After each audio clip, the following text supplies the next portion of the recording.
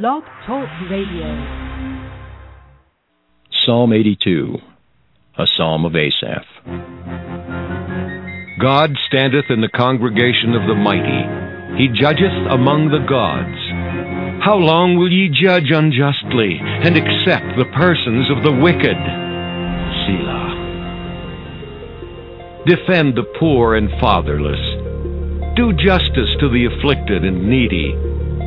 Deliver the poor and needy. Rid them out of the hand of the wicked. They know not, neither will they understand. They walk on in darkness. All the foundations of the earth are out of course. I have said, Ye are gods, and all of you are children of the Most High. But ye shall die like men, and fall like one of the princes. Arise, O God, judge the earth, for thou shalt inherit all nations. Well, good morning, everyone. This is Kennard speaking. I'm your host for the Merciful Service of God Biblical Instructional Program. Today is March 10th, 2012. Happy Shabbat or Sabbath to those who understand they need to keep the Sabbath day holy as God commands us to do in the Bible. And I'm going to talk about today, this has been, for some reason, been thinking about this lately, about prophecy and the end times and so forth. And I don't know, I'm 46 years old, and I'm starting to see things that I really never have seen before in my lifetime in reference to the economy, the world economy, not just the United States economy, people's attitudes, world news. You know, everything seems to be getting to a point where there's going to be some real tough times ahead of us, and I have to speak about them. Not to say that you're going to be able to escape and go to heaven like all the deceived, raptured believers think, but to prepare for tough times if you're still going to be alive during these prophesied tough times, and you need to prepare for it, just like Noah did. Let's turn to Hebrews.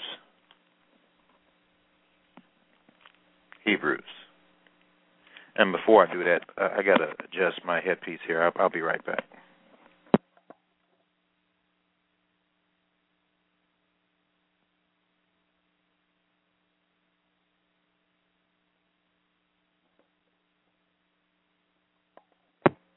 Okay, sorry about that. Turn to Hebrews.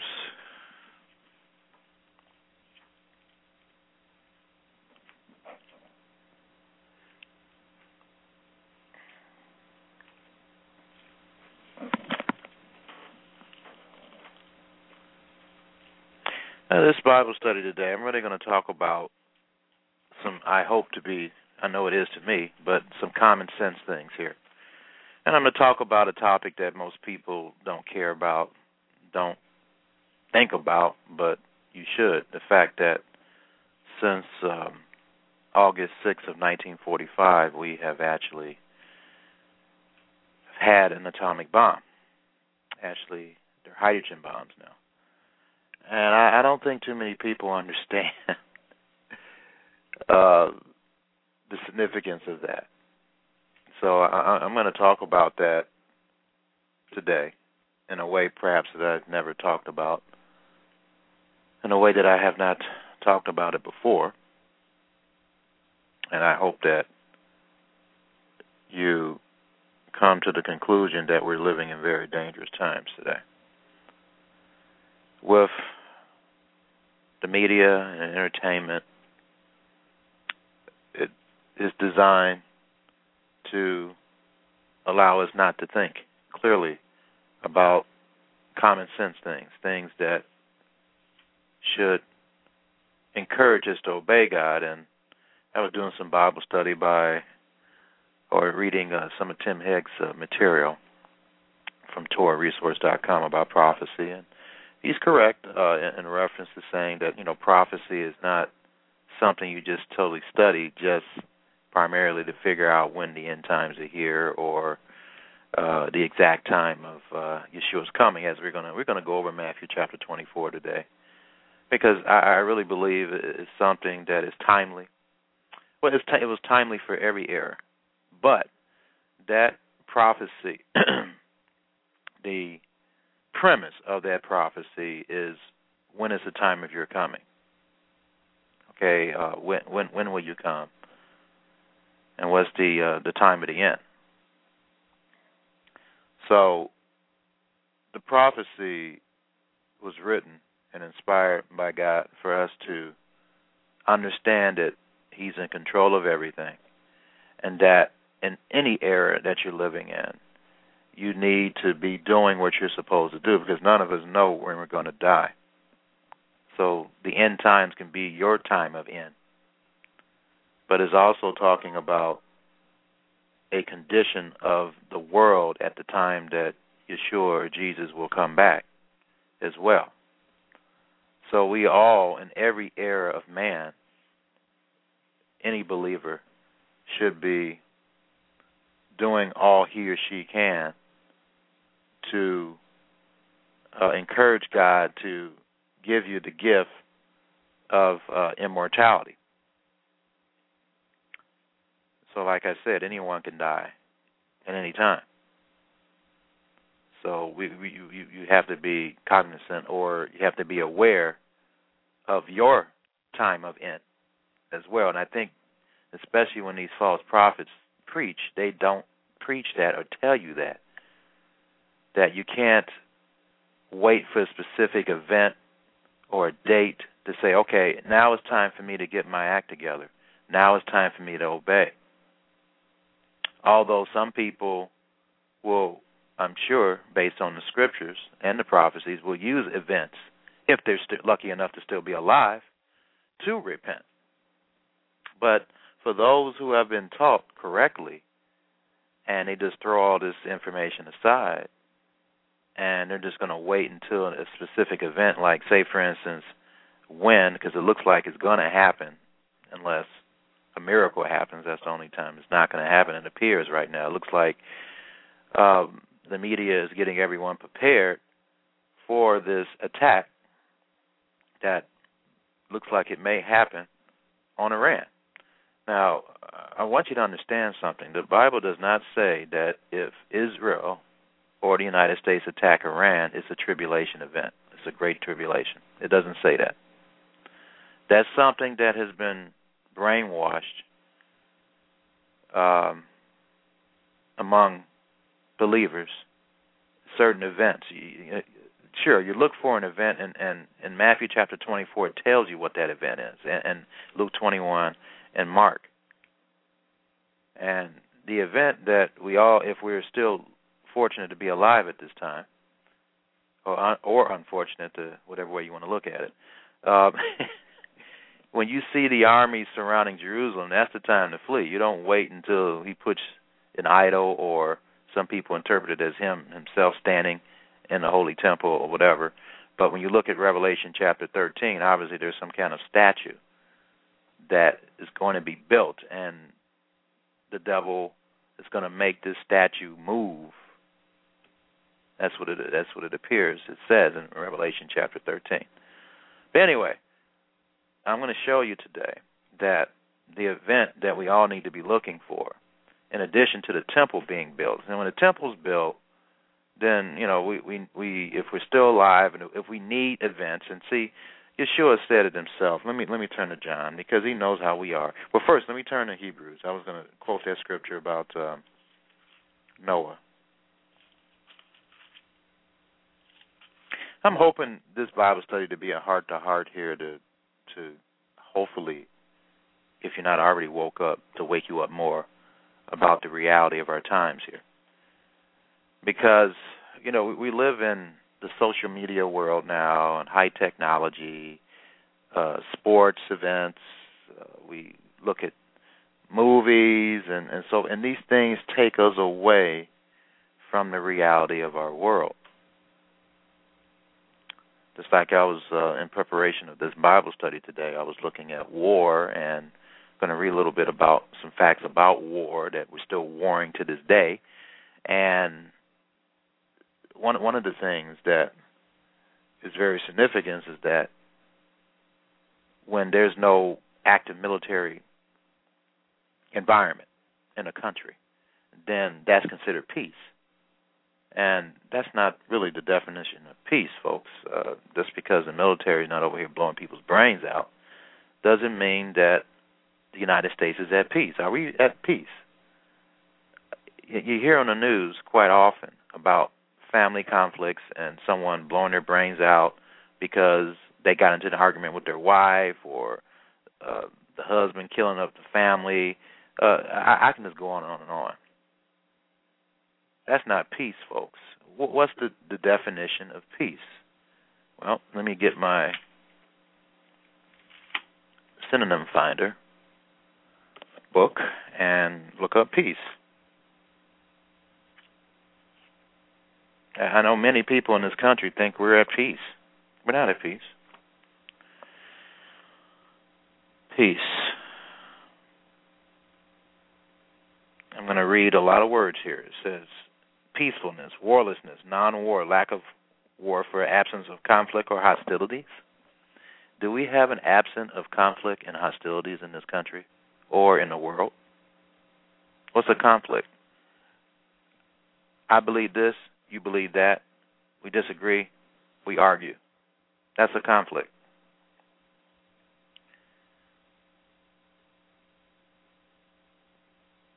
Peace also means to be in harmony, symphony, concordance, goodwill, brotherhood, fellowship, unity, oneness.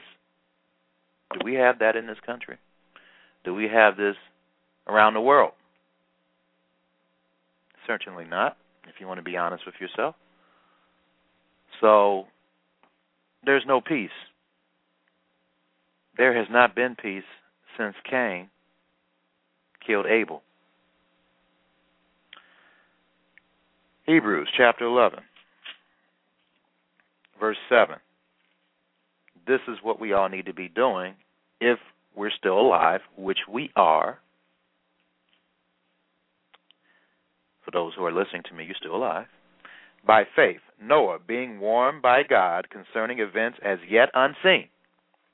So, now, Luke chapter 17, Yeshua compared the time of his coming to the days of Noah. Okay, so let's understand that in the context of understanding this. Okay? By faith, Noah, being warned by God concerning events as yet unseen. Because I understand when people preach, okay, prophecy is not to get you to be so paranoid about everything. I agree. However, let's have a balanced approach about it.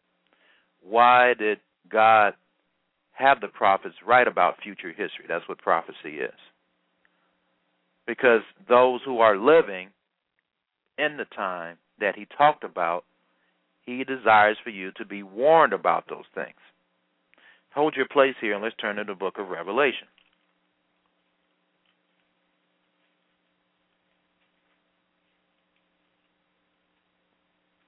Starting in the first chapter here.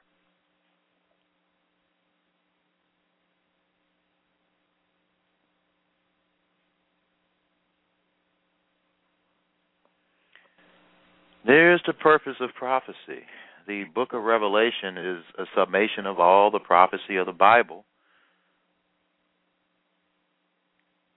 Revelation chapter 1, verse 1. The revelation of Jesus Christ, which God gave him to show his servants, the things that must soon take place. Very simple statement, if you understand English. Revelation is information that you didn't have that is revealed to you. He made it known by sending his angel to his servant John, who bore witness to the word of God and to the testimony of Jesus Christ, which in Revelation 19 states that is the spirit or mind of prophecy, understanding prophecy. That's the testimony of Jesus Christ, even to all that he saw. Blessed is the one who reads aloud the words of this prophecy. So he wants you to read aloud. I just realized that. He wants you to read aloud the words of this prophecy. And blessed are those who hear it. Hebraically means understand. And who keep what is written in it, for the time is near. Which puts the timing of understanding this book. Because the time was not certainly near worldwide in the first century when this book was written. However, the time is near for anyone. It could be near any time. Okay? Let me explain. We all can die tomorrow. Some of us could die tomorrow. We don't know. And so because we don't know the time of our individual end, we need to always be fervent, and we need to stick with the Scriptures and obey the Scriptures to the best of our ability. We can't wait to a specific event or time to start taking God seriously. I hope I'm making myself very clear. Prophecy, the primary purpose of prophecy, yeah, sure, is to warn us, to do what we need to do, but we need to primarily obey the Lord God. That's the reason why prophecy, the primary reason for prophecy, is to encourage us to obey God in whatever era you're living in. That's the purpose of prophecy, because your end can come anytime. That's the proper way of understanding that versus this rapture stuff, he can come anytime and then we can be whipped off to heaven and then we see everyone else is suffering and we're okay. That's not the proper way of understanding that. The proper way of understanding your individual end is that it can happen anytime. And so because of that, you need to always be on guard, always be on watch. Many people have incorrectly interpreted Luke chapter 21, verse 34 to 36 to talk about just the world and world conditions and so forth. It's also talking about you in particular. You need to watch and pray so that you can escape all these things. Now, the escape could be if you're fortunate enough to be one of the few that are going to be taken to a physical place of safety that's revealed in Revelation chapter 12, that's fine. But even if you're not, you can escape these things by God mercifully allowing you to die. Let's turn to Isaiah chapter 57 to help you understand that. This is not going to be a piece of cake, folks. We're not going to all have it easy. And even if you are, I'm going to read that section in Revelation chapter 12. It talks about fleeing. That's not going to be a piece of cake either. I mean, you're going to be chased by the devil's army, the elite of the world, okay? The elite military. And it's not going to be a piece of cake. Isaiah chapter 57, beginning in verse 1, says, "The righteous man perishes, and no one lays it to heart.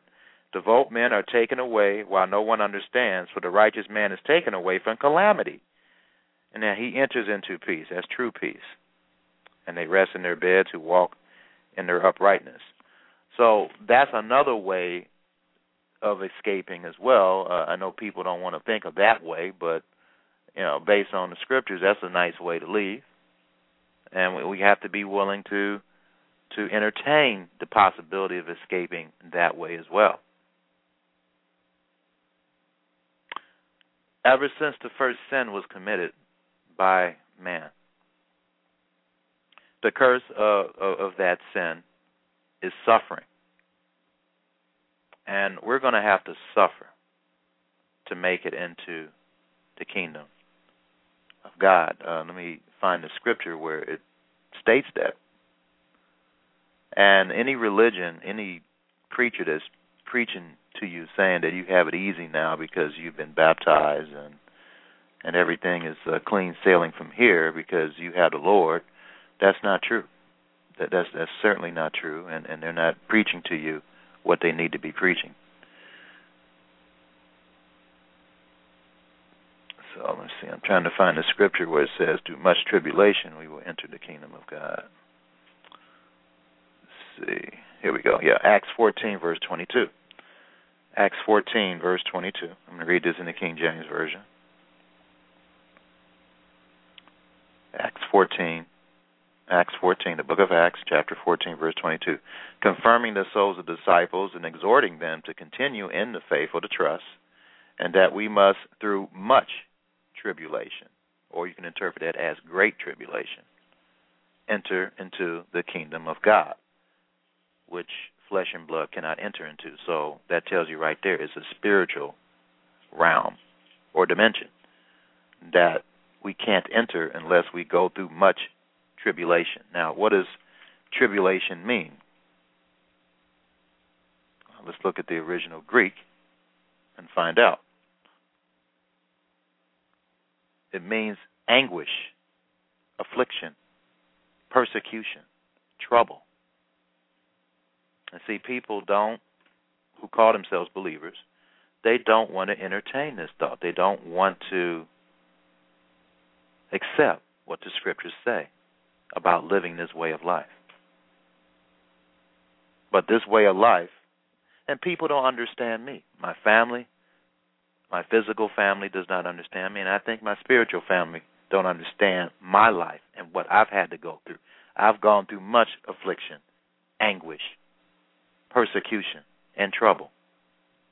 So I fit the definition of this perfectly. And anyone else that follows Yeshua will go through much anguish, affliction, persecution, and trouble.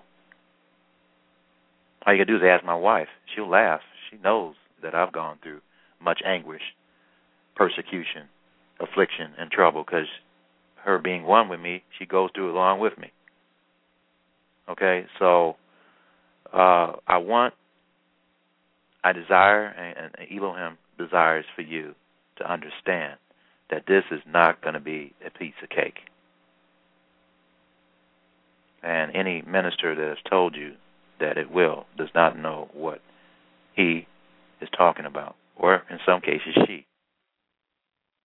All right, so you need to understand that. Now let's review the scripture again. This is a very significant scripture for you to understand. I'm going to read this in a complete Jewish Bible version. Strengthening the Talmidim, or the disciples. That's what Talmidim means in Hebrew. Encouraging them to remain true to the faith and reminding them that it is through many hardships, which is a better way of saying it, many hardships, that we must enter the kingdom of God. So that's what you have to understand when you read prophetic scriptures. Realize that we're not going to escape problems and troubles. Let's turn to Revelation chapter 12.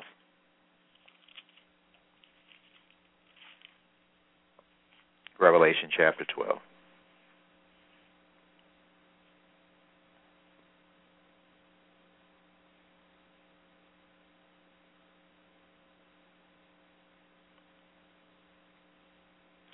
Starting in verse 13.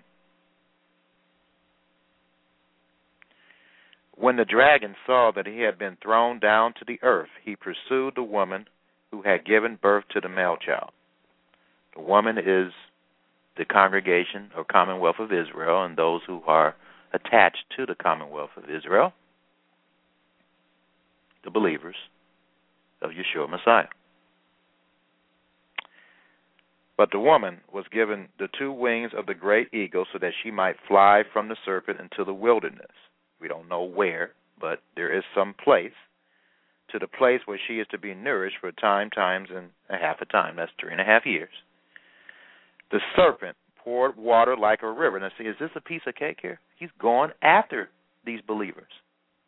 There's a battle here going on, okay? It says the serpent poured water like a river out of his mouth after the woman to sweep her away like a flood. So it's not going to be a piece of cake, even when you're going to be miraculously protected by God. You're going to have to flee. You're going to have to run. Is that easy? Running? For a lot of fat folks that may be listening to me, is not, okay? But I know even if you're not fat, you can be the world's greatest athlete. Running can hurt. Okay? It's not something that can be pleasurable, running, at times. But I can tell you the kind of fleeing you're going to be doing here, you're going to be running for your life. It says, but the earth came, and I know a lot of false ministers, they say, well, this is Israel. No, it's not just Israel, folks. Let's find out who this is at the last sentence of this prophecy here, or future history. Verse 16, the serpent poured water like a river out of his mouth after the woman to sweep her away with a flood. But the earth came to the help of the woman, and the earth opened his mouth and swallowed the river that the dragon had poured from his mouth. So obviously there's some minor earthquake here to help those who are worthy to escape all these things in that context, as far as, you know, the actual events happening and you're still alive at the time. Verse 17, then the dragon became furious with the woman and went off to make war on the rest of her offspring. Now here's the description of the woman. On those who keep the commandments of God and hold to the testimony of Jesus. So these are what these false ministers have done. They have eisegesis this and stated that the woman is Israel, the Jews. And these are Jews being taken to a place of safety. Is that what it says, folks? Is that what it says? No. The Bible interpretation of the woman are those who keep the commandments of God and hold to the testimony of Jesus. And that can be anyone, any human being that will obey Yeshua. Ephesians chapter 2 proves that. Ephesians chapter 2.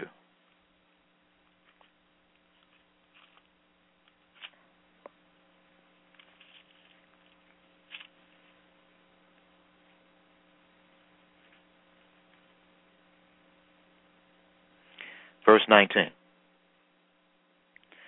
Ephesians 2, verse 19. So then you are no longer strangers and aliens, but you are fellow citizens with the saints and members of the household of God, built on the foundation of the apostles, which is what is called the New Testament. I don't like that phrase describing the apostolic scriptures, or the Renewed Covenant scriptures. That's what it really should be called. Built on the apostolic scriptures and the prophetic scriptures, which is another Jewish idiom meaning the scriptures, the Tanakh. Christ himself being the cornerstone. All right? So the assembly of God, which church is the Greek word that was actually the English word used for assembly, that it really means assembly. The assembly of God is consisted of anyone who believes that Yeshua is King Messiah. So it's not going to be a piece of cake, folks, either way. And like I said, the purpose of this Bible study is to help you understand what the end of time is. Are we living in the end of time or the end times according to how the Bible describes what the end time is going to be like? So that's the purpose of this Bible study. I'm just going to go over a little bit about some significant, or could be some significant world events here to help us prepare, as Noah did. And we always need to be prepared.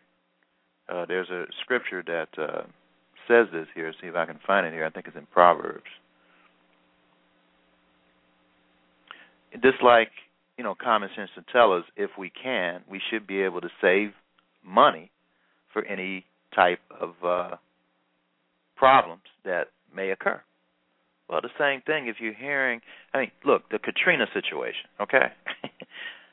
That motivated me. When I saw how the government didn't help those poor folks, that motivated me to get some emergency food and everything, just in case that something like that happens right here in Ohio.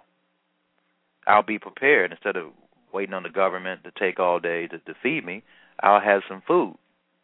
And even FEMA, the government's emergency organization, tells you to be always prepared. Always be prepared. So this is something that should be common sense to anyone anyway. So in Proverbs chapter 22, verse 3, in the Complete Jewish Bible Version, it says, the clever, and this is what I'm trying to encourage you to be, folks, to be clever, okay? Let's be clever about this. The clever see trouble coming. What kind of trouble do we see coming? If you've been listening to my program, and if you haven't, I encourage you to listen to the previous program that I had and the program about the Middle East and Bible prophecy so that you get up to date of what's going on in the world right now and the major things that are going on in the world. And what's the major thing that's going on in the world right now? Do you know? Well, the major thing that's going on in the world right now is this economic crisis that has really, well, 2008 really got bad, but it's been going on for a long time now. And the United States is the world's largest debtor nation. And we're the richest nation, and yet we have the largest gap of inequality of all nations. And what I mean by that, there's more rich people in this country that have more resources than poor people. And there's a wide gap between that in this country. And I've spoken to you before on previous broadcasts that all the countries in the world prior to the year 1800 were around the same as far as their gross domestic product, or that's the consumption of goods and products for each nation. But when we started with the invention of the steamboat by the British Commonwealth, technology started to bridge a gap between certain countries. And technology, I mean, there's good things about it, but the bad thing about it is that it caused people to start thinking about being a farmer, having their own grocery store. That's what people did prior to the 1800s. They had their own grocery stores by being a farmer. You didn't have to go to a store to get your meats. You killed lambs and cooked them yourself. Okay, you did things yourself. That's what a farmer does. And we lost that ability to take care of our families the natural way.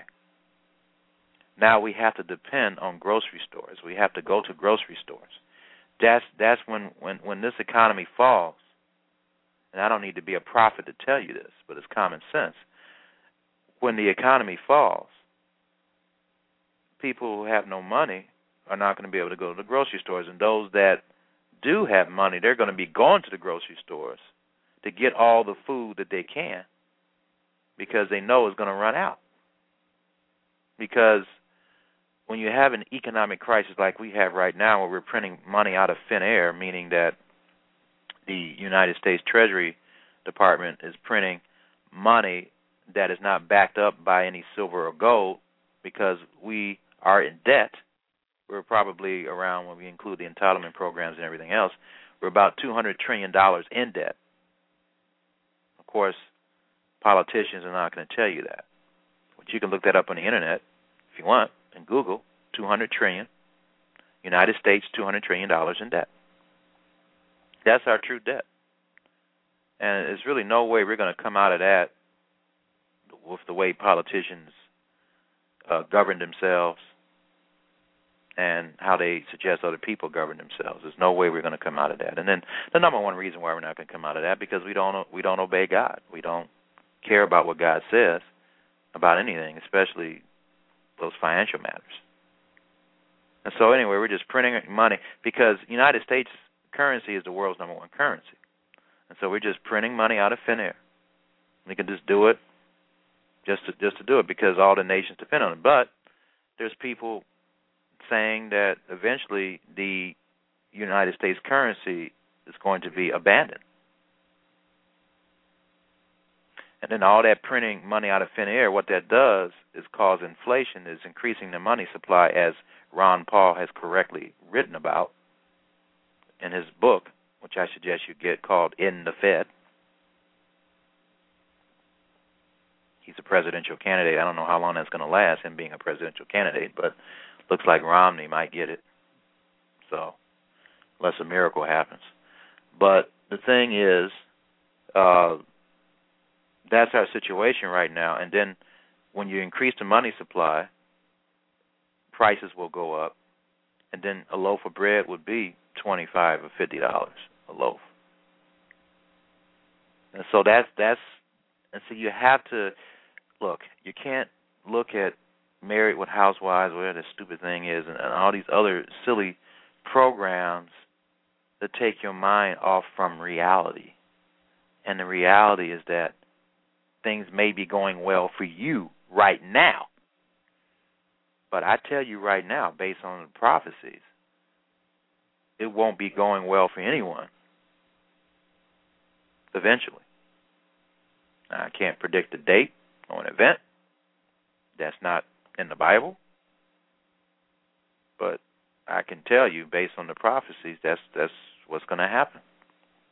And see, what we have to understand, did I quote the whole scripture? It says, the clever sees trouble coming and hide.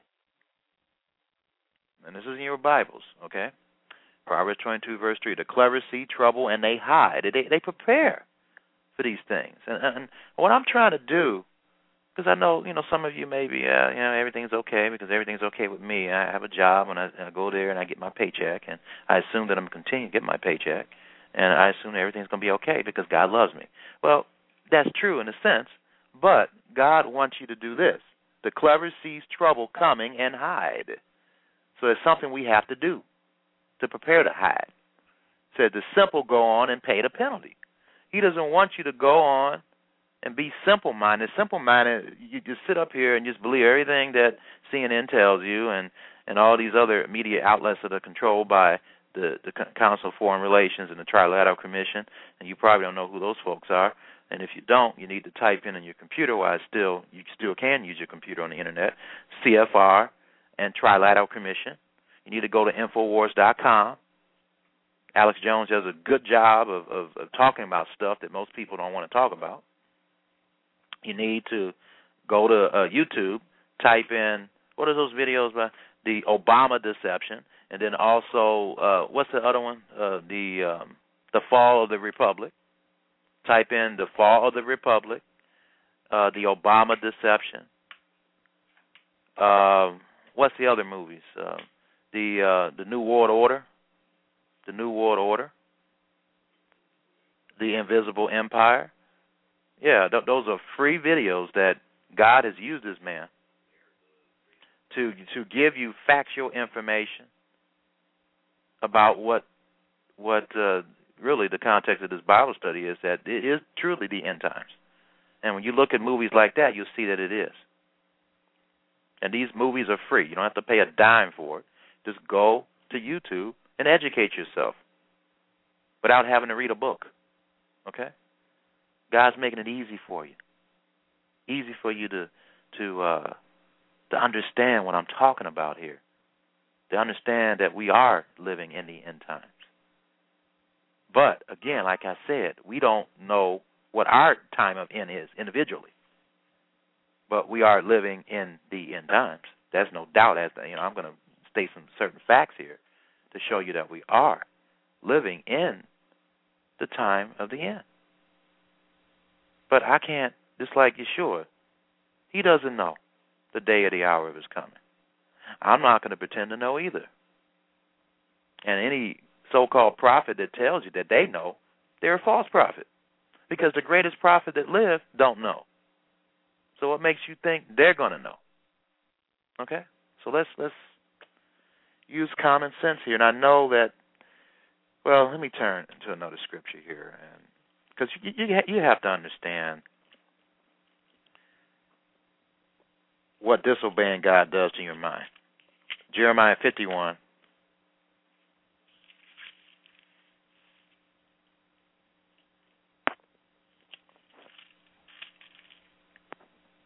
verse 7. Now, Jeremiah 51 is lined up with the book of Revelation, because the book of Revelation, even though Babylon was destroyed, right, back in what? During the, before the first century, of course, Babylon's going to be destroyed again. So that prophecy is dual, or future history is dual, okay? Jeremiah chapter 51, verse 7. Says, Babylon was a golden cup in the Lord's hand, making all the earth drunk. Now, you've seen somebody, and I've seen someone being drunk. Okay, and he's not talking about literally drunk, although probably in this case, too, he's talking about people that are drunk physically. But he's talking drunk spiritually. Well, you can't understand God's words. You don't understand what I'm telling you, because you got your mind wrapped up in American Idol and all these other silly shows that is not going to do anything to encourage you to obey God. You know, there's nothing wrong with looking at a little television, but everything should be done in moderation. And unfortunately, we Americans especially love our entertainment too much. Too much, to the point of where we throw God away. Get away from me. But this is what this causes when you do that. You get drunk spiritually. The nations drank of her wine, therefore the nations went mad. Went mad. What does that word mean in the original Hebrew? Let's go and find out.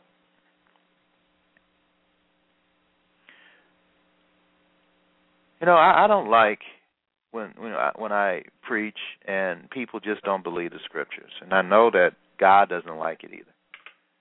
And it just hurts me, and it just makes me feel sad, you know. But that's the way God prophesied that would happen, and there's nothing I can do other than just preach the words and hope that some people wake up from their drunkenness. That's all I can do. That's really all I can do.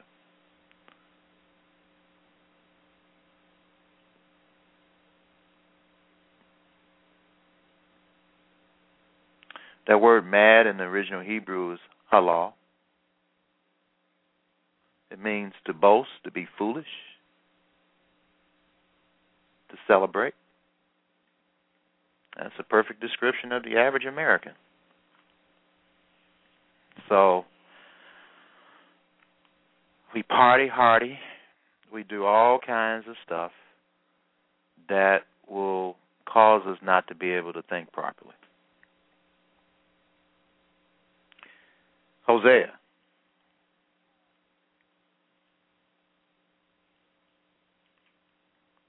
Just like I think I mentioned last week on Piers Morgan, which is the replacement for Larry King, it had this guy that was in this movie, a biblical movie.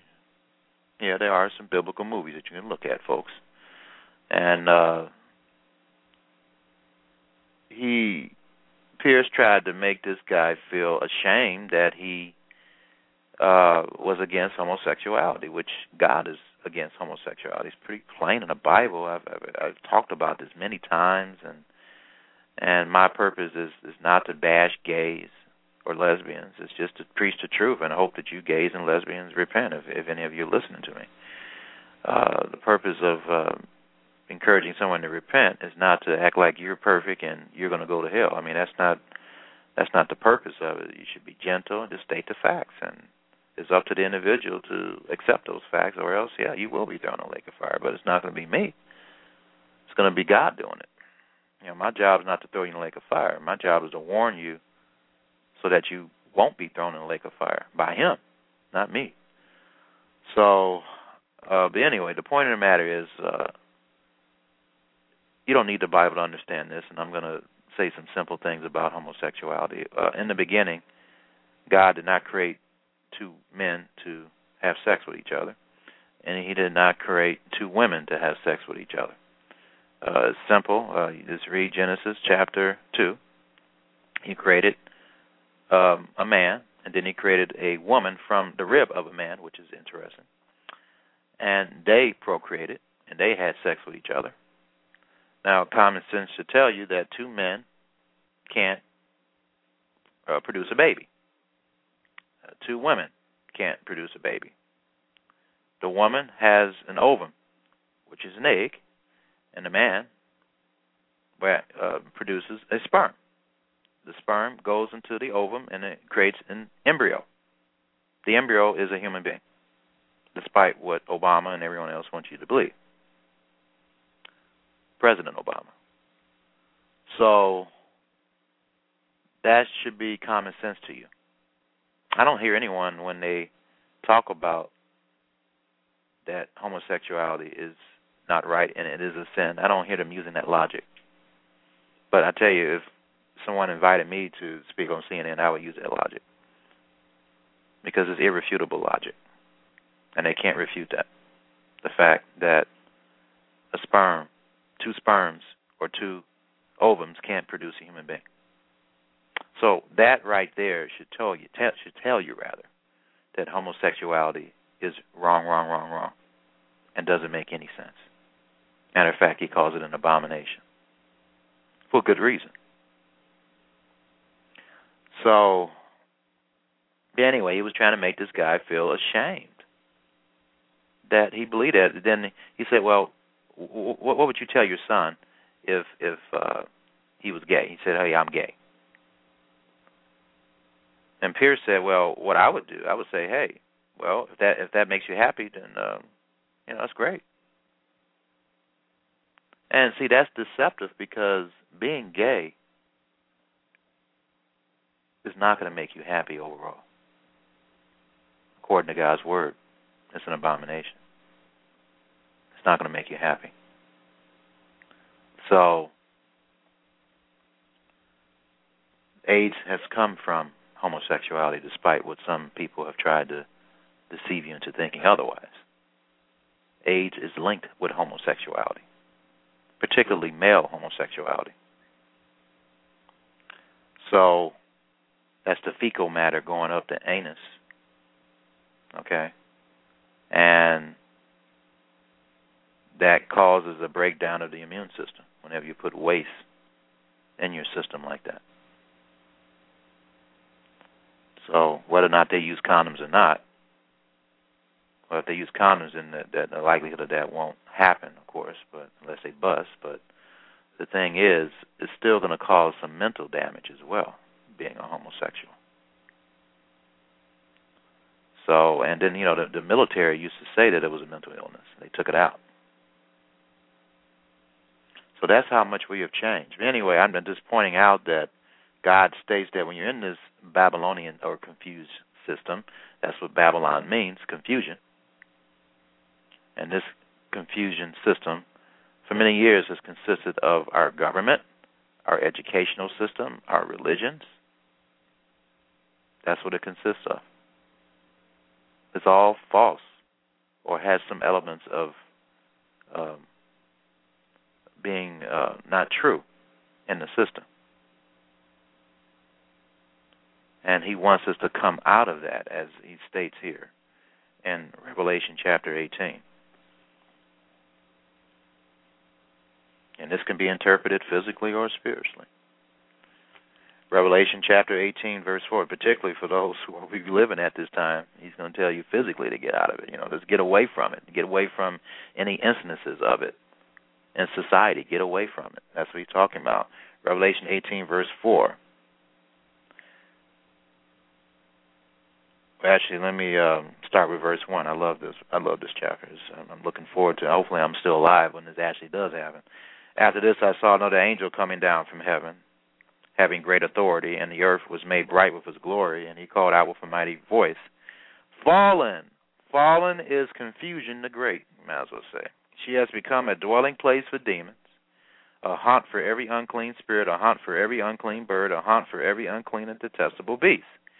For all nations have drunk the wine of the passion of her sexual immorality. Now, when it's talking about sexual immorality in this case, it's talking about spiritual sexual immorality, worshiping other false systems, including religion, being brainwashed by religion and educational and governmental false systems. And the kings of this earth have committed immorality with her. With who? Well, the confusion of education, religion, and government. That's what it's talking about. That's what it's talking about. You know, God just tells us plainly in these scriptures, folks, that we're living in a deceived world, a world that many people think they're living the right way, and they are not living the right way. I can tell you with authority from the scriptures and using common sense that we're not living the right way. I just described to you the true definition of peace. And the world does not have peace that way, and you know it.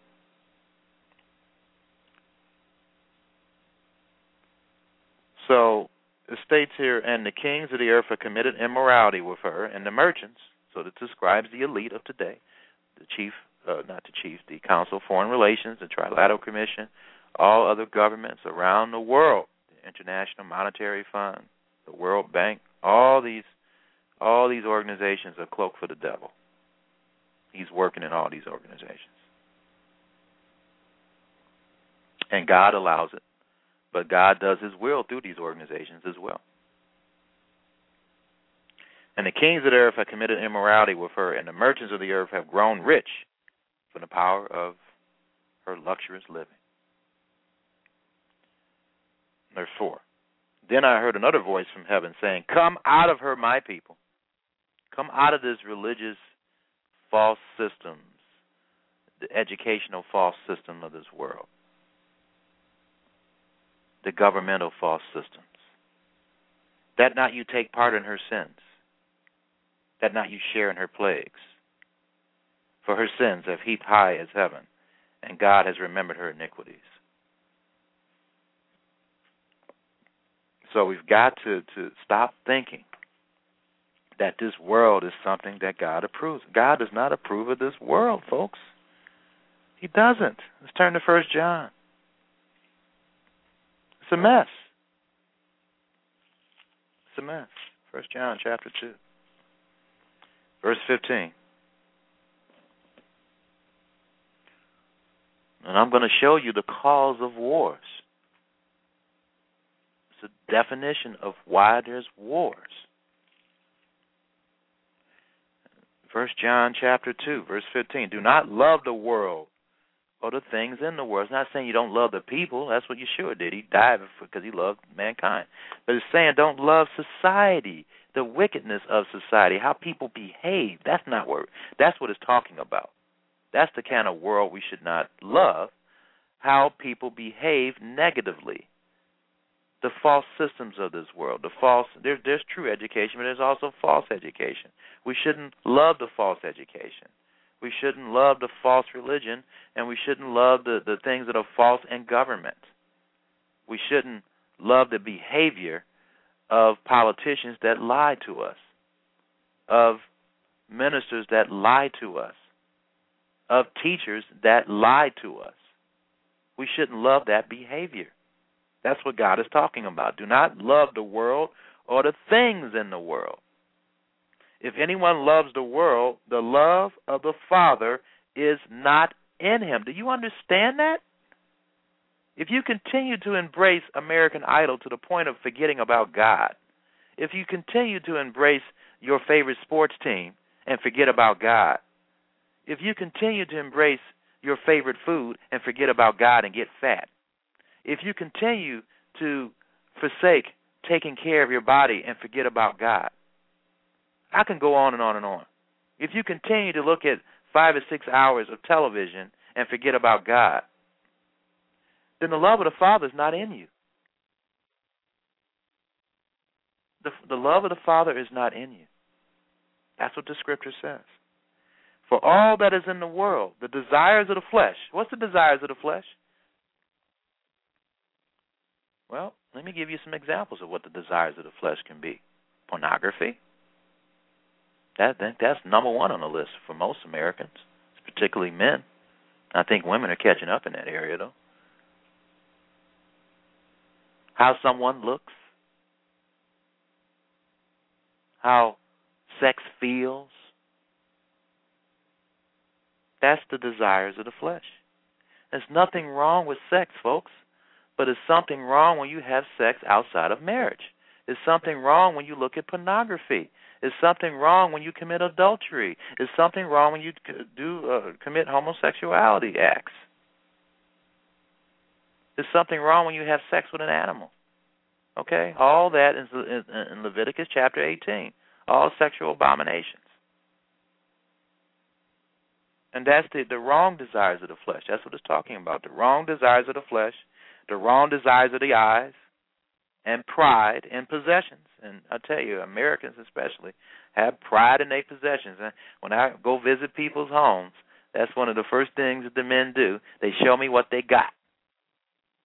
They go to their whole house and show me what they got.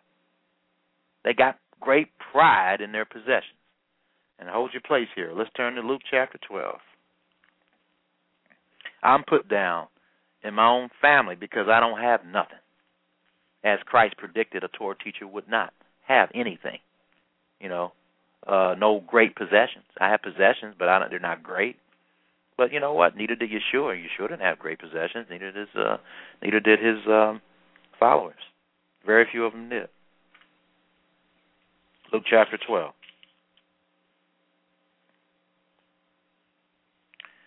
Verse 13. This is one of my favorite parables, and I'm going to read it. And I hope you learned something from it. It's from the Master's mouth himself. Luke chapter 12, verse 13.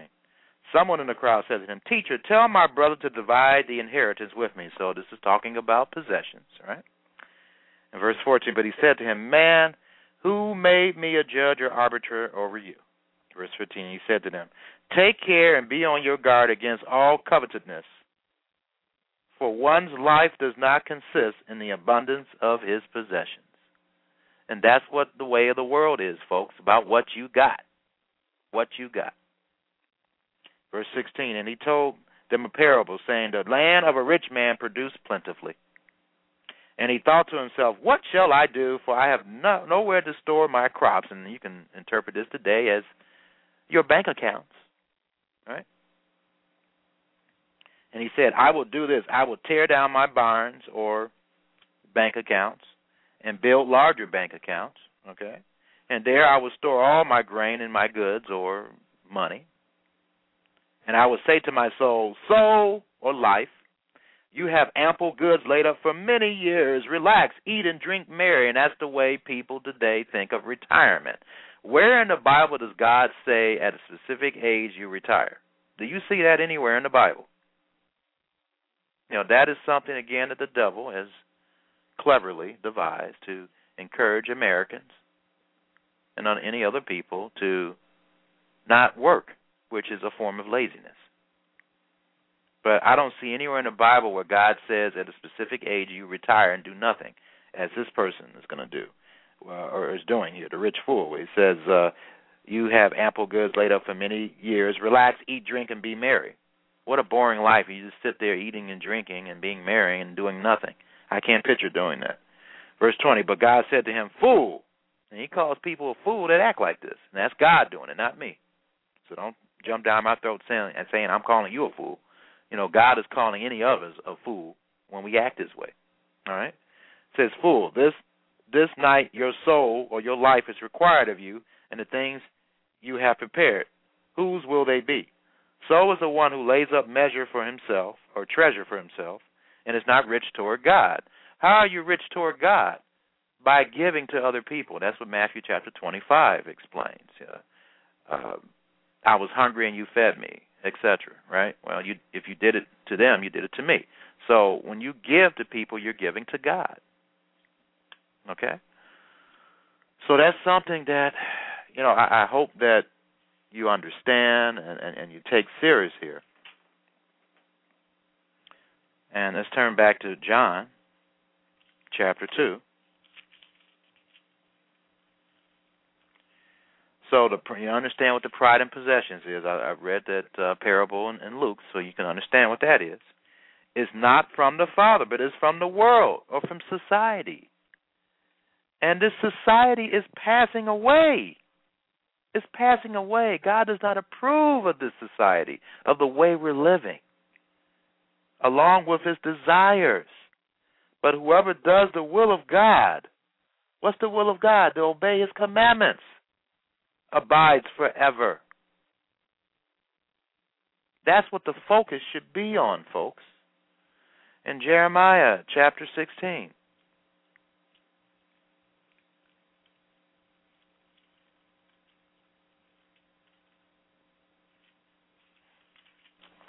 Jeremiah chapter 16.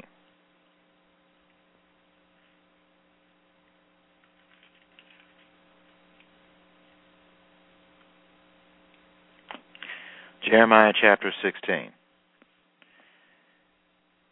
Beginning in verse 19. This is a prophecy. This is future history. O Lord, my strength and my stronghold, my refuge in the day of trouble, to you shall the nations come from the ends of the earth and say, our fathers have inherited nothing but lies. That means the majority of what has been taught was mixed with lies from our past families. I know if I tell my parents, they get offended by this, but it's the truth. It's the truth. It's the truth. And I feel bad that they'll get offended by it, but that's the truth. The scriptures say this. Our fathers have inherited nothing but lies. Who are you going to believe? Worthless things in which there is no profit. Can man make for himself gods? Such are not gods. Therefore, behold, I will make them know this once. I will make them know my power and my might, and they shall know that my name is Yahweh, Yehovah. We haven't figured out how to pronounce his name properly, but it's the tetragrammaton here. The word Lord should be translated YHVH or YHWH. And this prophecy has been fulfilled, is being fulfilled, because people are trying to figure out his true name. I just told it to you. So it's some troubling times here. It really is some troubling times here. You have a president, I like Obama. He has some good traits about him. But the thing that I don't like about, as far as the way he thinks, his attitude about abortion and his attitude about homosexuality. Those are two big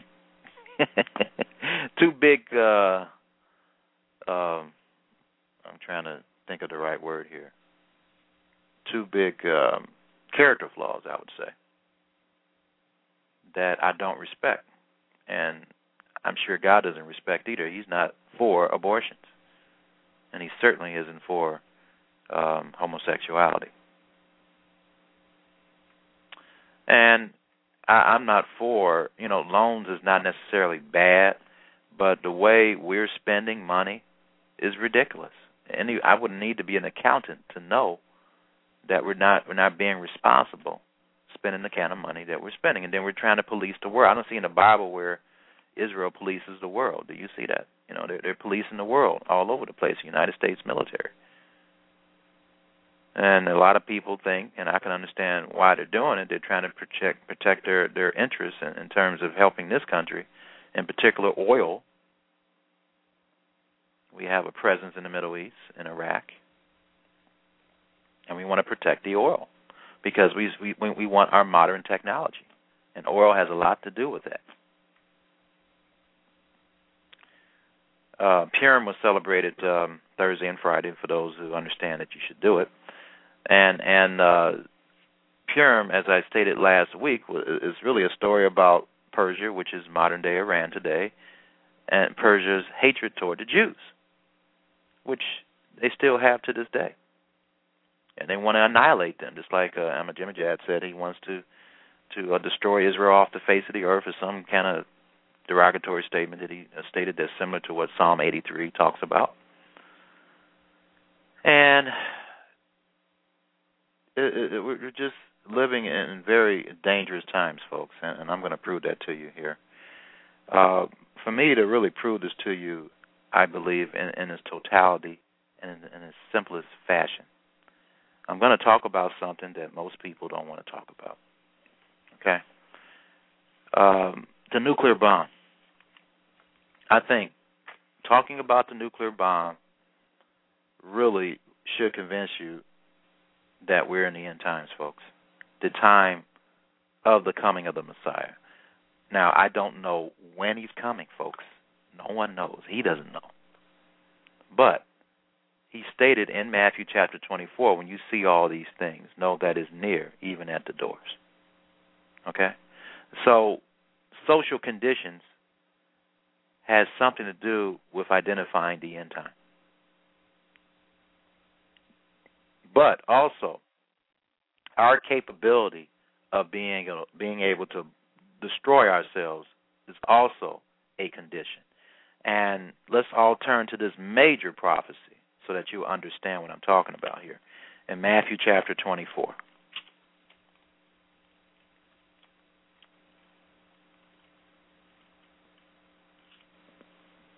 Because most people don't understand this. And I'm going to try to break it down so that the little child can understand.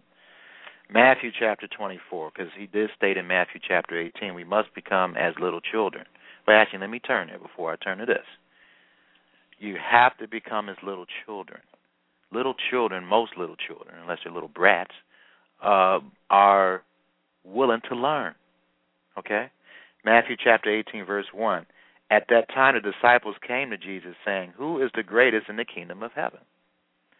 And calling to him a child, he put him in the middle of them and said, "Truly, I say to you, unless you turn and become like children, you will never enter the kingdom of God." Now, in what way are we to become like children? In verse 4, whoever humbles himself like this child is the greatest in the kingdom of heaven. Whoever receives one such child in my name receives me. So he's talking about people that are humble like a child. If you receive them, I try to be humble as a child. So if you receive me, he says, whoever receives one such child in my name receives me. So if I'm preaching the truth, humble like a child, you should receive me.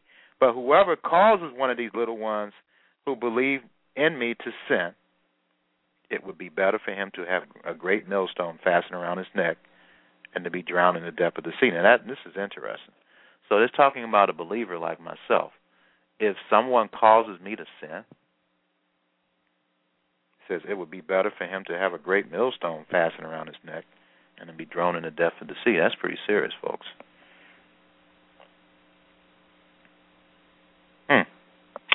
That's serious. That's some serious stuff there. But all I'm saying is, the point of what I'm trying to make is that you need to be humble as a little child and be willing to listen to me or someone else is making sense and proving that they're making sense out of the scriptures. And if you're not willing to, if you think you know everything, can't be told nothing, you're not going to understand what I'm talking about, and you're not going to understand the scriptures. No one knows everything about everything. Certainly the Bible, that's for sure. I've been studying the Bible for how many years now? I'm 46 years old today. So I've been studying the Bible since I was 18 years old. So I've been studying the Bible for 28 years. And I still am learning new things out of the Bible. It's the greatest book on the planet Earth, but the least respected, unfortunately. And it's not really taken seriously, as it should be. Anyway, Matthew chapter 24, beginning in verse 21 rather. Matthew 24, verse 21. For then there will be great tribulation. Now, there's only 3 places in the entire Bible where the word great tribulation is revealed or written. And this is one of them. Tribulation, I just read the scripture to you for a reason about through much tribulation enter the kingdom of God. He's saying that the period of the end time is full of tribulation. But really, there's been tribulation since the first century, and there's been tribulation since Cain killed Abel. So all believers have gone through tribulation, folks. He's just saying there's going to be a time where it's going to be the greatest tribulation ever in the history of mankind. And verse 21, for then there will be great tribulation, such as has not been from the beginning of the world until now, nor never shall be. And if those days had not been cut short, no human being will be saved. Okay?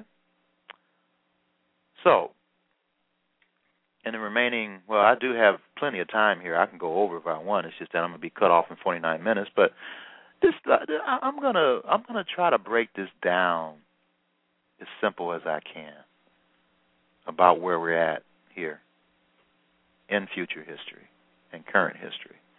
And Wikipedia, if you go to Wikipedia and look up war, okay, and you look at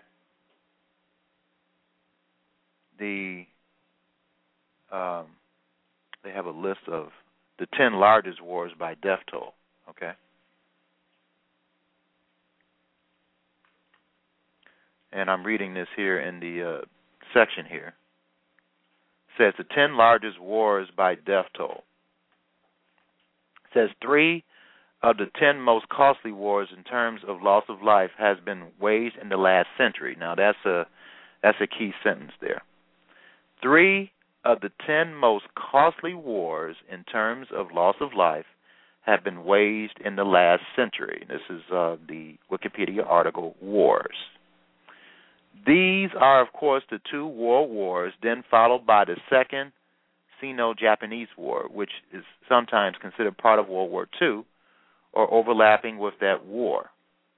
Most of the others involve China or neighboring peoples. The death toll of World War II, being 60 million plus, surpasses all other war death tolls by a factor of 2. This may be due to significant recent advances in weapons technologies, as well as recent increases in overall human population. And see, that's the key, too, to understanding this. Are we living in the end time scenario? The population of the world in the first century was just 200 million people, folks. Our population right now is 7 billion people. All right, and World War II, the number of people that were killed, 60 to 72 million people. That's a lot of people. And let me just list the 10 largest wars here. At the bottom, I'm going to read it all the way. But yeah, I'll just read it from the top all the way to the bottom. World War II, 60 million to 72 million people. 36 million people died. The Anshai Rebellion, China, 755 to 763. That's way, way, way back. Then 30 million to 60 million, the Mongol conquest of the 13th century. 25 million, the Qing dynasty, the Ming dynasty, 1616 to 1662. 20 million people, World War I. 20 million people, the Taiping Rebellion in China. 20 million, the Second Sino-Japanese War. This is interesting. A lot of these wars have something to do with China. 8 million to 12 million, the Dungan Revolt in China. This is in 1862 to 1877. The Second Sino-Japanese War was 1937 and 1945. The Taiping Rebellion in China, 1850 to 1864. 7 million to 20 million people. The conquest of Tamerlane, that's 1370 to 1405. And 5 million to 9 million, the Russian Civil War and foreign intervention, 1917 to 1922. So, again, it says 3 of the 10 most costly wars in terms of loss of life have been waged in the last century, which gives you a clue that the timing of the end, it helps you to understand that we're living in the end times. Okay, to understand that. So, this verse here, I read this to you about in verse 22, and if those days had not been cut short, no human being would be saved. So, he's saying that humankind would get to the point of where we will be able to destroy ourselves. Now, even in World War II, that was not possible until the invention of the atomic bomb, which was used on August 6th of 1945. It was called Little Boy. And Little Boy became a big boy that day and was detonated over Hiroshima. And then later on, Nagasaki. I don't think they call it Little Boy. They call it another name that they use to destroy or make significant damage to Nagasaki. But anyway, Matthew 24, verse 21 to 22 gives you information to help you determine if we're living in the end times or not. Okay? Another key scripture, when you turn to Revelation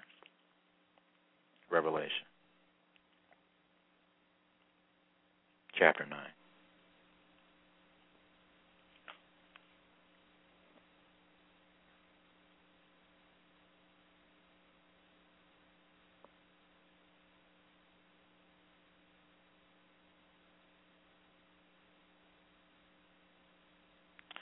Revelation chapter 9,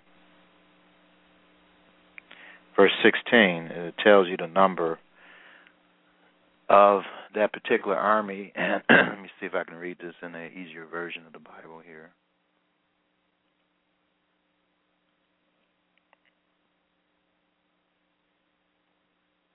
Revelation 9, verse 16.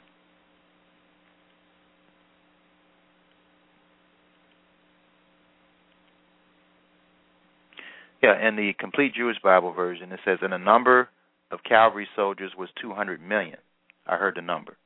So that's a key verse because, like I said, in the first century, the population of the entire world was just 200 million. So this definitely has to be talking about the times we're living in today. Because China, I think their military, let's look at their China military here. And I think it's up to 200 million. Let me verify that here. China military. And it's interesting that a lot of military combats, the greatest ones anyway, were in the China region, which is pretty interesting in itself. It's called the People's Liberation Army, and let me see how many of those are.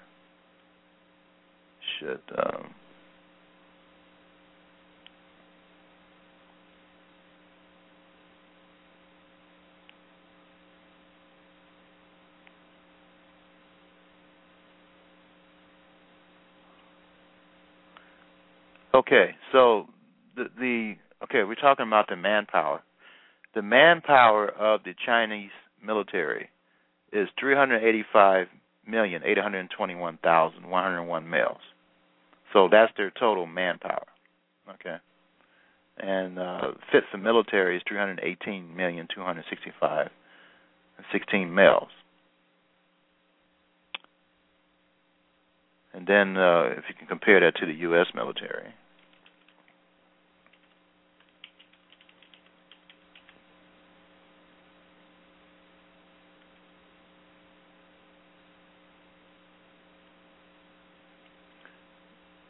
So those who are available for service for the U.S. military is just 73,270,043 males. So that's a big difference. But the point of the matter is, and I showed you all the death and destruction that occurred of the 10 greatest military battles in world history. Just based on the numbers, that should show you that we're living in the end times. Okay, based on that scripture. Because we didn't have a military back in World War II that will fulfill the scripture in Revelation 9, verse 16, of 200 million soldiers, as we do today, with our population of 7 billion people. So right there, that should tell you something about the fact that we're living in the end times. Now, I read to you about the doomsday clock, but before I even do that, I'm going to read a section in this book that I'm sure that it would be difficult for most people to read. It's called The Fate of the Earth by Jonathan Shell, The Abolition. And on page 11 of this book,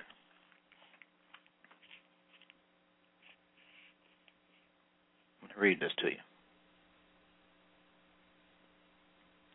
On page 11, in view of the scientific background, President Harry Truman was speaking to the point when, in his announcement that the United States had dropped an atomic bomb on Hiroshima, this happened back in August 6, 1945, He told the world that the basic power of the universe,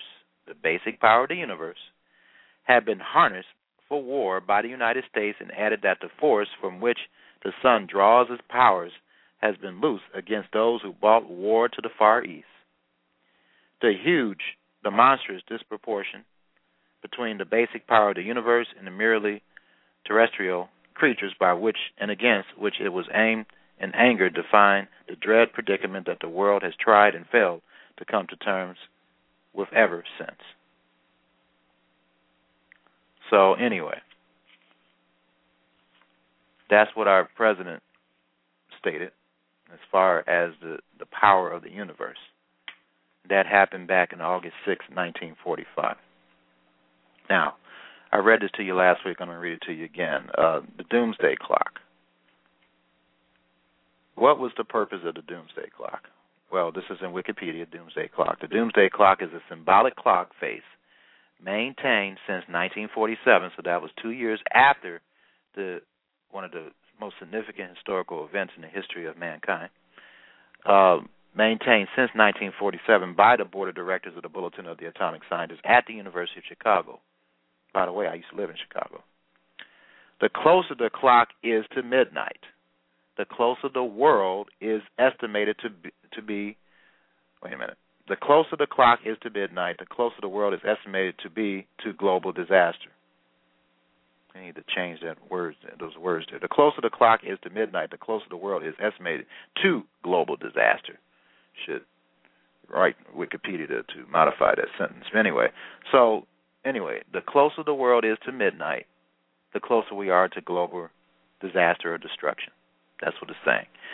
This was initiated in 1947, just 2 years after the first dropping of an atomic bomb over a country or a land area.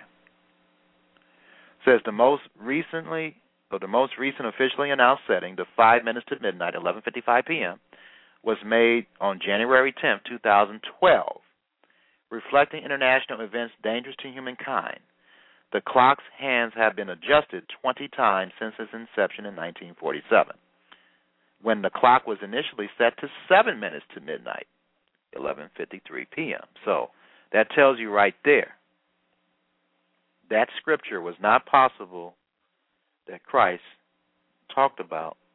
It was not possible to fulfill that scripture until 1945. That's how you can tell that we are now in the end times.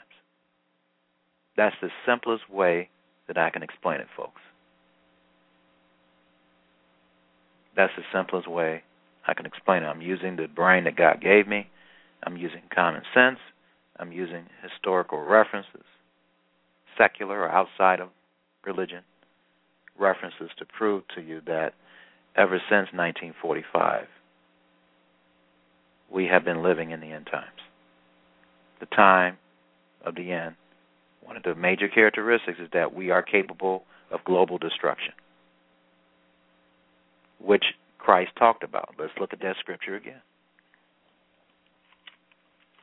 In Matthew chapter 24.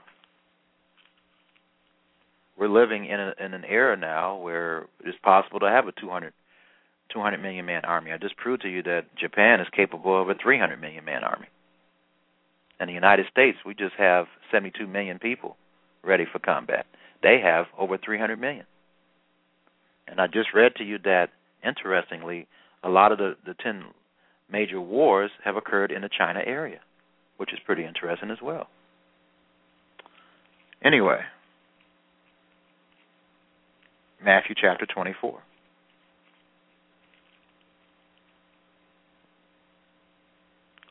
Matthew chapter 24 again. Let's read it again.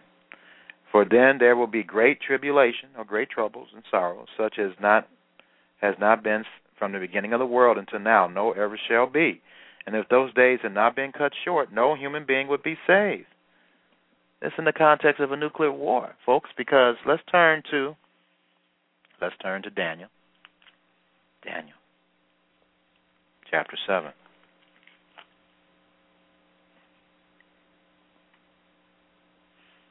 Daniel chapter 7.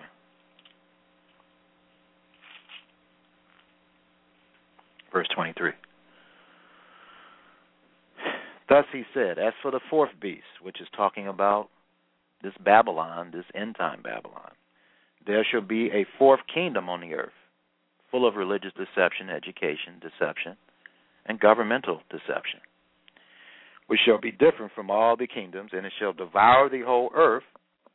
Devour the whole earth. What weapon do we have to devour the whole earth today? And trample it down and break it into pieces. Now, I was looking the other night in preparation to this Bible study to have the proper mindset. I was looking at what I suggest you start looking at, folks, because if you're still alive up into the day of Christ, no doubt you're going to be experiencing nuclear bomb devastation. The day after. Look at that, the day after, to give you an idea of what you're going to be going through. Now, of course, you want to be going through that being a believer, and God will help you. I'm going to turn to a scripture that proves that, but you're still going to be going through some tough times.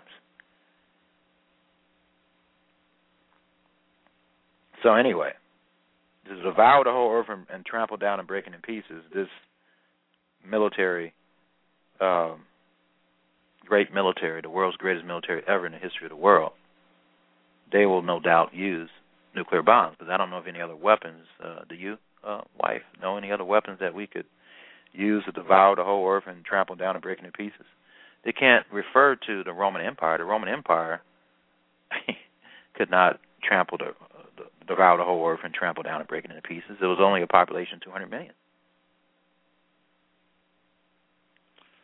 So we have to understand that we're definitely living, folks, in the end times here, just based on that one scripture alone and all these other facts that I'm giving you. Now, this is, let me read to you why they moved the clock 2 more minutes. I didn't understand why they moved it to 6 minutes, but didn't make any sense to me. But anyway, this is off the Doomsday Clock website, the Doomsday Clock overview. It says the Doomsday Clock conveys how close humanity is to catastrophic destruction. And that's what Jesus Christ talked about, right? In Matthew 24, catastrophic destruction, right? The figurative midnight. So I hope you're understanding here that I've proved to you in the simplest of ways that we're in the end time. Does it make sense? Okay, all right. The Doomsday Clock conveys how close humanity is to catastrophic destruction, the figurative midnight, and monitors the means humankind could use to obliterate itself. That's what Christ talked about. First and foremost, these include nuclear weapons, but they also encompass climate-changing technologies and new developments in the life sciences that could inflict irrevocable harm. I'm going to go over each and every one of these, okay, so that you understand, folks. I want you to pass this message, because I don't know how long I'm going to be able to speak like this. So it's a miracle that I'm able to do what I'm doing now. So you need to share this to other people so that this message will wake people up and wake them up to start obeying the Lord God. Now, let me read this to you so that you understand that if you obey God, even in a nuclear fallout situation, He promises to help you get through it. Okay? And Psalm chapter 91, verse 1. I'm going to read this whole. No, I don't want to do it. I'll just go ahead and read it. Psalm chapter 91, verse 1. He who dwells in the shelter of the Most High will abide in the shadow of the Almighty. I will say to the Lord, my refuge and my fortress, my God in whom I trust. He will deliver you from the snare of the fowler, from the deadly pestilence. He will cover you with His pinions. Now, if you looked at the day after, you'll see that pestilence or disease will be just all over the place because people will be suffering from radioactive fallout, which eats you alive. But God says this, for those who believe in Him and obey Him, for He will deliver you from the snare of the fowler and from the deadly pestilence. He will cover you with His pinions, and under His wings you will find refuge. His faithfulness is a shield and buckler. You will not fear the terror of the night, nor the arrow that flies by day, nor the pestilence that stalks in the darkness, nor the destruction that wastes at noonday, which is pretty interesting, right? The destruction that wastes at noonday. What is the doomsday clock about? What happens at noonday, right? At midnight? I guess not midday, but midnight. It still has something to do with 12 o'clock. 1,000 may fall at your side, 10,000 at your right hand, but it will not come near you.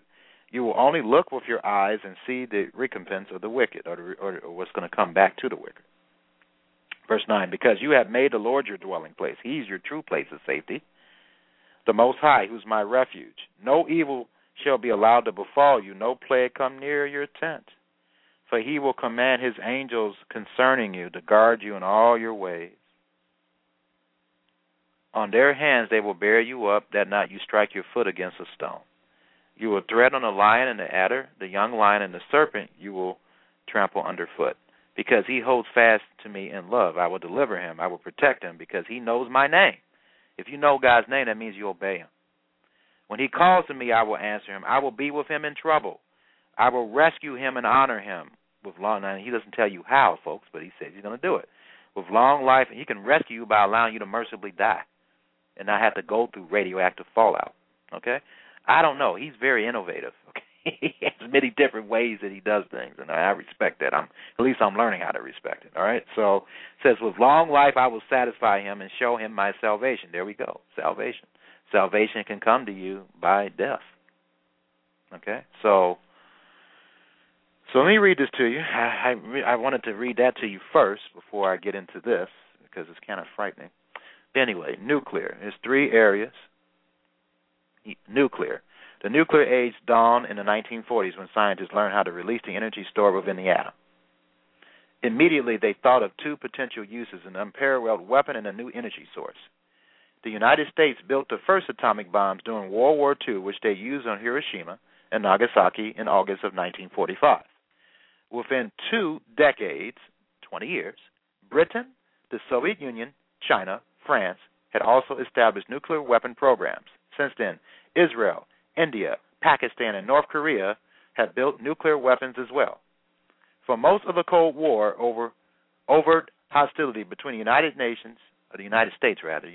and the Soviet Union, coupled with their enormous nuclear arsenals, defined the nuclear threat. The United States arsenal peaked at about 30,000 warheads in the mid-1960s, and the Soviet arsenal at 40,000 warheads in the 1980s, dwarfing all other nuclear weapon states. The scenario for nuclear holocaust was simple.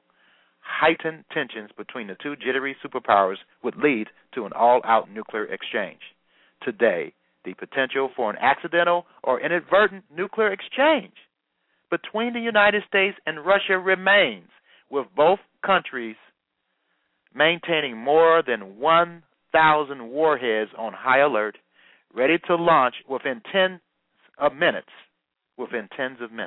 Most people don't know this. Most people don't know that the United States and Russia have 1,000 warheads pointed at each other right now. Okay? And it can happen at any time. And God is miraculously holding this up. It's a miracle. As erroneous as we are as a human race, that we have not destroyed ourselves yet is a miracle. Again, let me repeat this. Today, the potential for an accidental or inadvertent nuclear exchange between the United States and Russia remains, with both countries maintaining more than 1,000 warheads on high alert, ready to launch within tens of minutes, even though a deliberate attack by Russia or the United States on the other seems improbable. Unfortunately, however, in a globalized world with national borders, rapid communication, and expanding commerce and dual-use technologies, nuclear know-how and materials travel more widely and easily than before, raising the possibility that terrorists could obtain such materials and cruelly construct a nuclear device of their own. The materials necessary to construct a bomb pervade the world, in part due to programs initiated by the United States and the Soviet Union to spread civilian nuclear power technology and research reactors during the Cold War. As a result, according to the International Panel on Fissile Materials, substantial quantities of highly enriched uranium. What's this situation in Iran about? It's about enriched uranium. One of the materials necessary for a bomb remain in more than 40 non-weapon states. Save for Antarctica, every continent contains at least one country with civilian highly enriched uranium. Even with the improvement of nuclear reactor design and international controls provided by the International Atomic Energy Agency, IAEA, the proliferation concerns persist, as the proponents or components and infrastructure for a civilian nuclear power program can also be used to construct nuclear weapons. This is serious, folks. Much of the recent discussions focuses on Iran and its pursuit of civilian nuclear power capability, but Mohammed El-Baridi, the IAEA Director General, estimates that another 20 to 30 countries possess the capabilities, if not the intent, to pursue the bomb. Meanwhile, the original nuclear weapon states, in particular Britain, France, Russia, and the United States, continue to modernize their nuclear arsenals with little effort to relinquish these weapons, all of which leads many to believe that the world is embarking on a second nuclear age.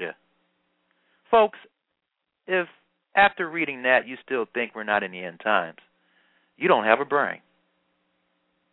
You seriously don't need a brain. I mean, we all need our brains, but you need to go see a doctor. Okay? I'm trying to make this as plain as I can, folks. And if we didn't have nuclear bombs to be concerned about, we have the following, folks. Again, I just hope and I encourage you to pass this message on to other people, to wake them up, folks. Okay? It's time to wake up. It's time to wake up. Stop sleeping. Stop being drunk. Okay? Climate change. Fossil fuel technologies such as coal-burning plants power the Industrial Revolution, bringing unparalleled economic prosperity to many parts of the world. But in the 1950s, scientists began measuring year-to-year changes in the carbon dioxide concentration in the atmosphere that they can relate to fossil fuel combustion, and they began to see the implications for Earth's temperature and for climate change. Today, the concentration of carbon dioxide is higher than any time during the last 650,000 years. These gases warm the Earth's continents and oceans by acting like a giant blanket that keeps the sun's heat from leaving the atmosphere, melting ice and triggering a number of ecological changes that causes an increase in global temperature. Even if carbon dioxide emissions were to cease immediately, the extra gases already added to the atmosphere, which linger for centuries, will continue to raise sea level and change other characteristics of the Earth for hundreds of years. So the Bible predicts in Isaiah chapter 24 we're tearing up our environment, and this proves it. The most authoritative scientific group on the issue, I know people have their different opinions, but let's understand something. If you go to score.org, you'll look at all the chemicals and toxic materials that are in the atmosphere in your local area. If you go to score, SCORE.org, type in your zip code area, and you'll be surprised at all the dangerous and toxic chemicals that are in the air that you are breathing right now. Folks. Anyway, the most authoritative scientific group on the issue, the Intergovernmental Panel on Climate Change, IPCC, suggests that warming on the order of 2 to 10 degrees Fahrenheit over the next 100 years is a distinct possibility if the industrialized world does not or doesn't curb its carbon dioxide emissions habits. So I'm not going to read all the rest of this, but I think you get the picture of what I'm talking about here. Let me read this, though. It says, inland, the IPCC predicts that another century of temperature increases could place severe stresses on forests, alpine regions, and other ecosystems, threatening human health as mosquitoes and other disease-carrying insects and rodents spread lethal viruses and bacteria over large geographical regions and harm agricultural efforts by reducing rainfall in many food-producing areas, while at the same time increasing flooding and others, any of which could contribute to mass migrations and wars over land, water, and other natural resources.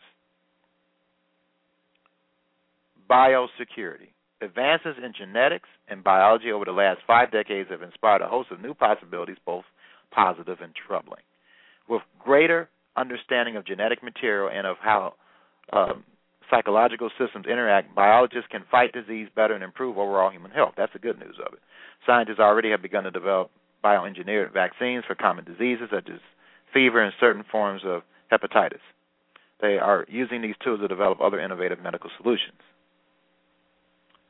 But along with their potential benefits, these technological advances raise the possibility that individuals or non-state actors could create dangerous, known, or novel pathogens. Additionally, researchers with the best intentions could inadvertently create novel pathogens that could harm humans or other species. For example, in 2001, researchers in Australia reported that they had accidentally created a new strain of the mousepox virus while attempting to genetically engineer a more effective rodent control method. Unlike the biological weapons of the last century, these new tools could create a limitless variety of threats, from new types of non-lethal agents to viruses that sterilize their host to others that incapacitate host systems within an organism.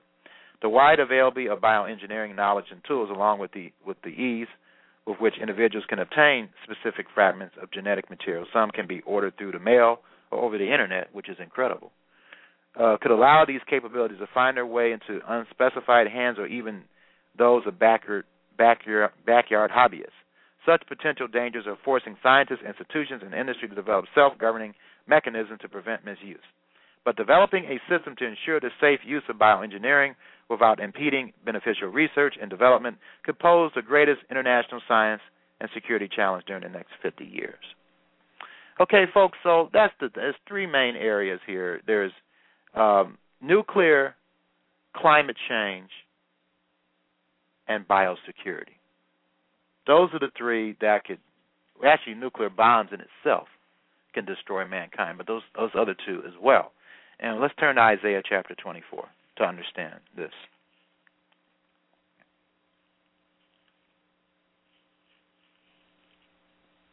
Isaiah chapter 24. And this is a prophecy from the prophet Isaiah. 24 verse 1. Behold, the Lord will empty the earth and make it desolate, and he will twist its surface and scatter its inhabitants. And it shall be as with the people, so with the priest, as with the slave, so with his master, as with the maid, so with her mistress, as with the buyer, so with the seller, as with the lender, so with the borrower, as with the creditor, so with the debtor. So no one will escape this devastation. Verse 3, this is global destruction. This is the type of destruction that Yeshua talked about in Matthew chapter 24, verses 21 to 22. The earth shall be utterly empty and utterly plundered, for the Lord has spoken this word. Verse 4, the earth mourns and withers, the world languishes and withers, the highest people of the earth languish. In other words, the richest people of the earth. Verse 5, the earth lies defiled or in a state of decay under its inhabitants, for they have transgressed the laws, violated the statutes, broke the everlasting covenant. Verse 6, therefore, a curse devours the earth, and its inhabitants suffer for their guilt. Therefore, the inhabitants of the earth are scorched, and few men are left. And that's what's going to happen unless we repent collectively as a human race and start to obey God, as Jeremiah 18, verse 7 says must be done. Jeremiah chapter 18.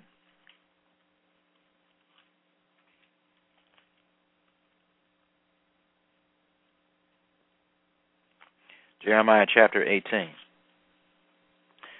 I think I'll go over Matthew chapter 24 next week. I'm not going to have enough time, and I have to eat here. I didn't eat anything. First of all, I have to focus on the spiritual food before I focus on the physical. But anyway, Jeremiah 18, verse 7. It says, if at any time I declare concerning a nation or a kingdom that I will pluck up and break down and destroy it, and if that nation concerning which I have spoken turns from its evil. How do you turn from evil? Well, you start to obey the commandments of God. I will relent of the disaster that I intended to do to it. Okay? So there is hope that happens, folks, but so far I don't see any indication at all in a great way that we collectively as a human race are in a repentant attitude. Right now, Israel is contemplating attacking Iran. The United States is contemplating attacking Syria. There's war going on as I'm speaking. the current wars that are going on right now, according to this Wikipedia article. Let me find it here. List of ongoing wars. We have a total of ongoing wars right now. 1, 2, 3, 4. See, 1, 2, 3, 4, 5, 6, 7, 8, 9. 9 wars that are going on right now.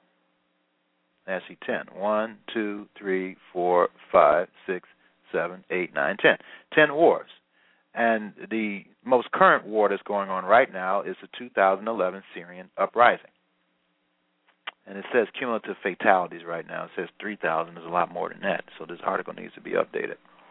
So, we've been warring ever since Cain and Abel, folks. And this is a problem.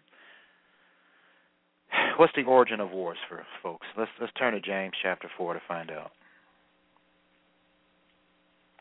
James chapter 4.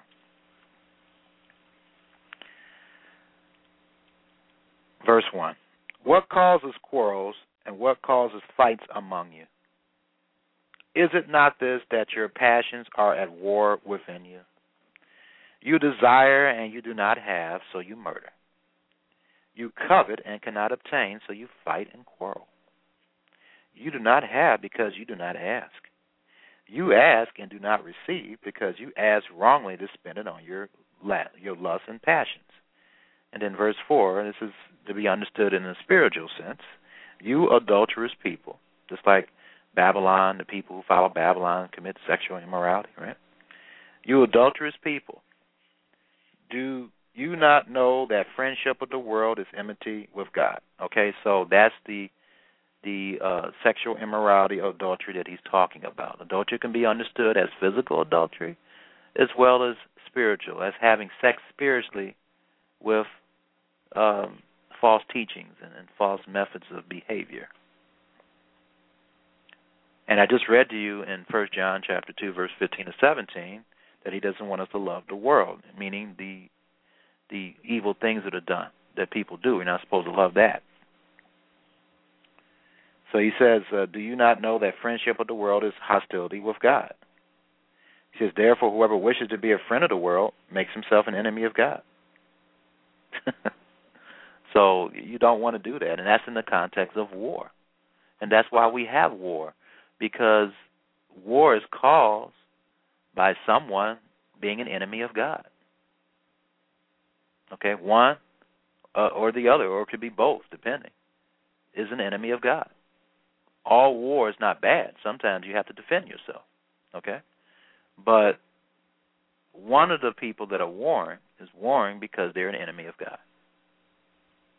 Or it could be both enemies of God. It could be two wicked people fighting among each other.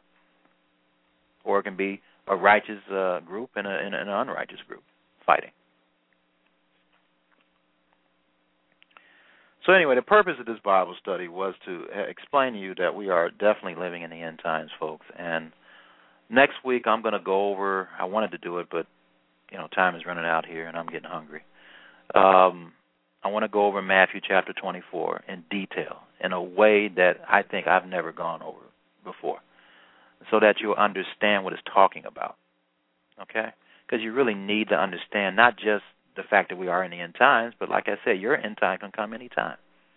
And you need to understand that you need to always be ready to die, ready for your time of end. So may the eternal Elohim or God bless you and keep you, and God willing, I'll be available to you next week.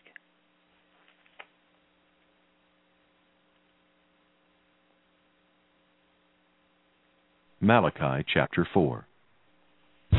For behold, the day cometh that shall burn as an oven, and all the proud, yea, and all that do wickedly shall be stubble. And the day that cometh shall burn them up, saith the Lord of hosts, that it shall leave them neither root nor branch. But unto you that fear my name shall the Son of Righteousness arise with healing in his wings, and ye shall go forth and grow up as calves of the stall. And ye shall tread down the wicked, for they shall be ashes under the soles of your feet in the day that I shall do this, saith the Lord of hosts. Remember ye the law of Moses my servant, which I commanded unto him in Horeb for all Israel, with the statutes and judgments. Behold, I will send you Elijah the prophet before the coming of the great and dreadful day of the Lord. And he shall turn the heart of the fathers to the children, and the heart of the children to their fathers, lest I come and smite the earth with a curse.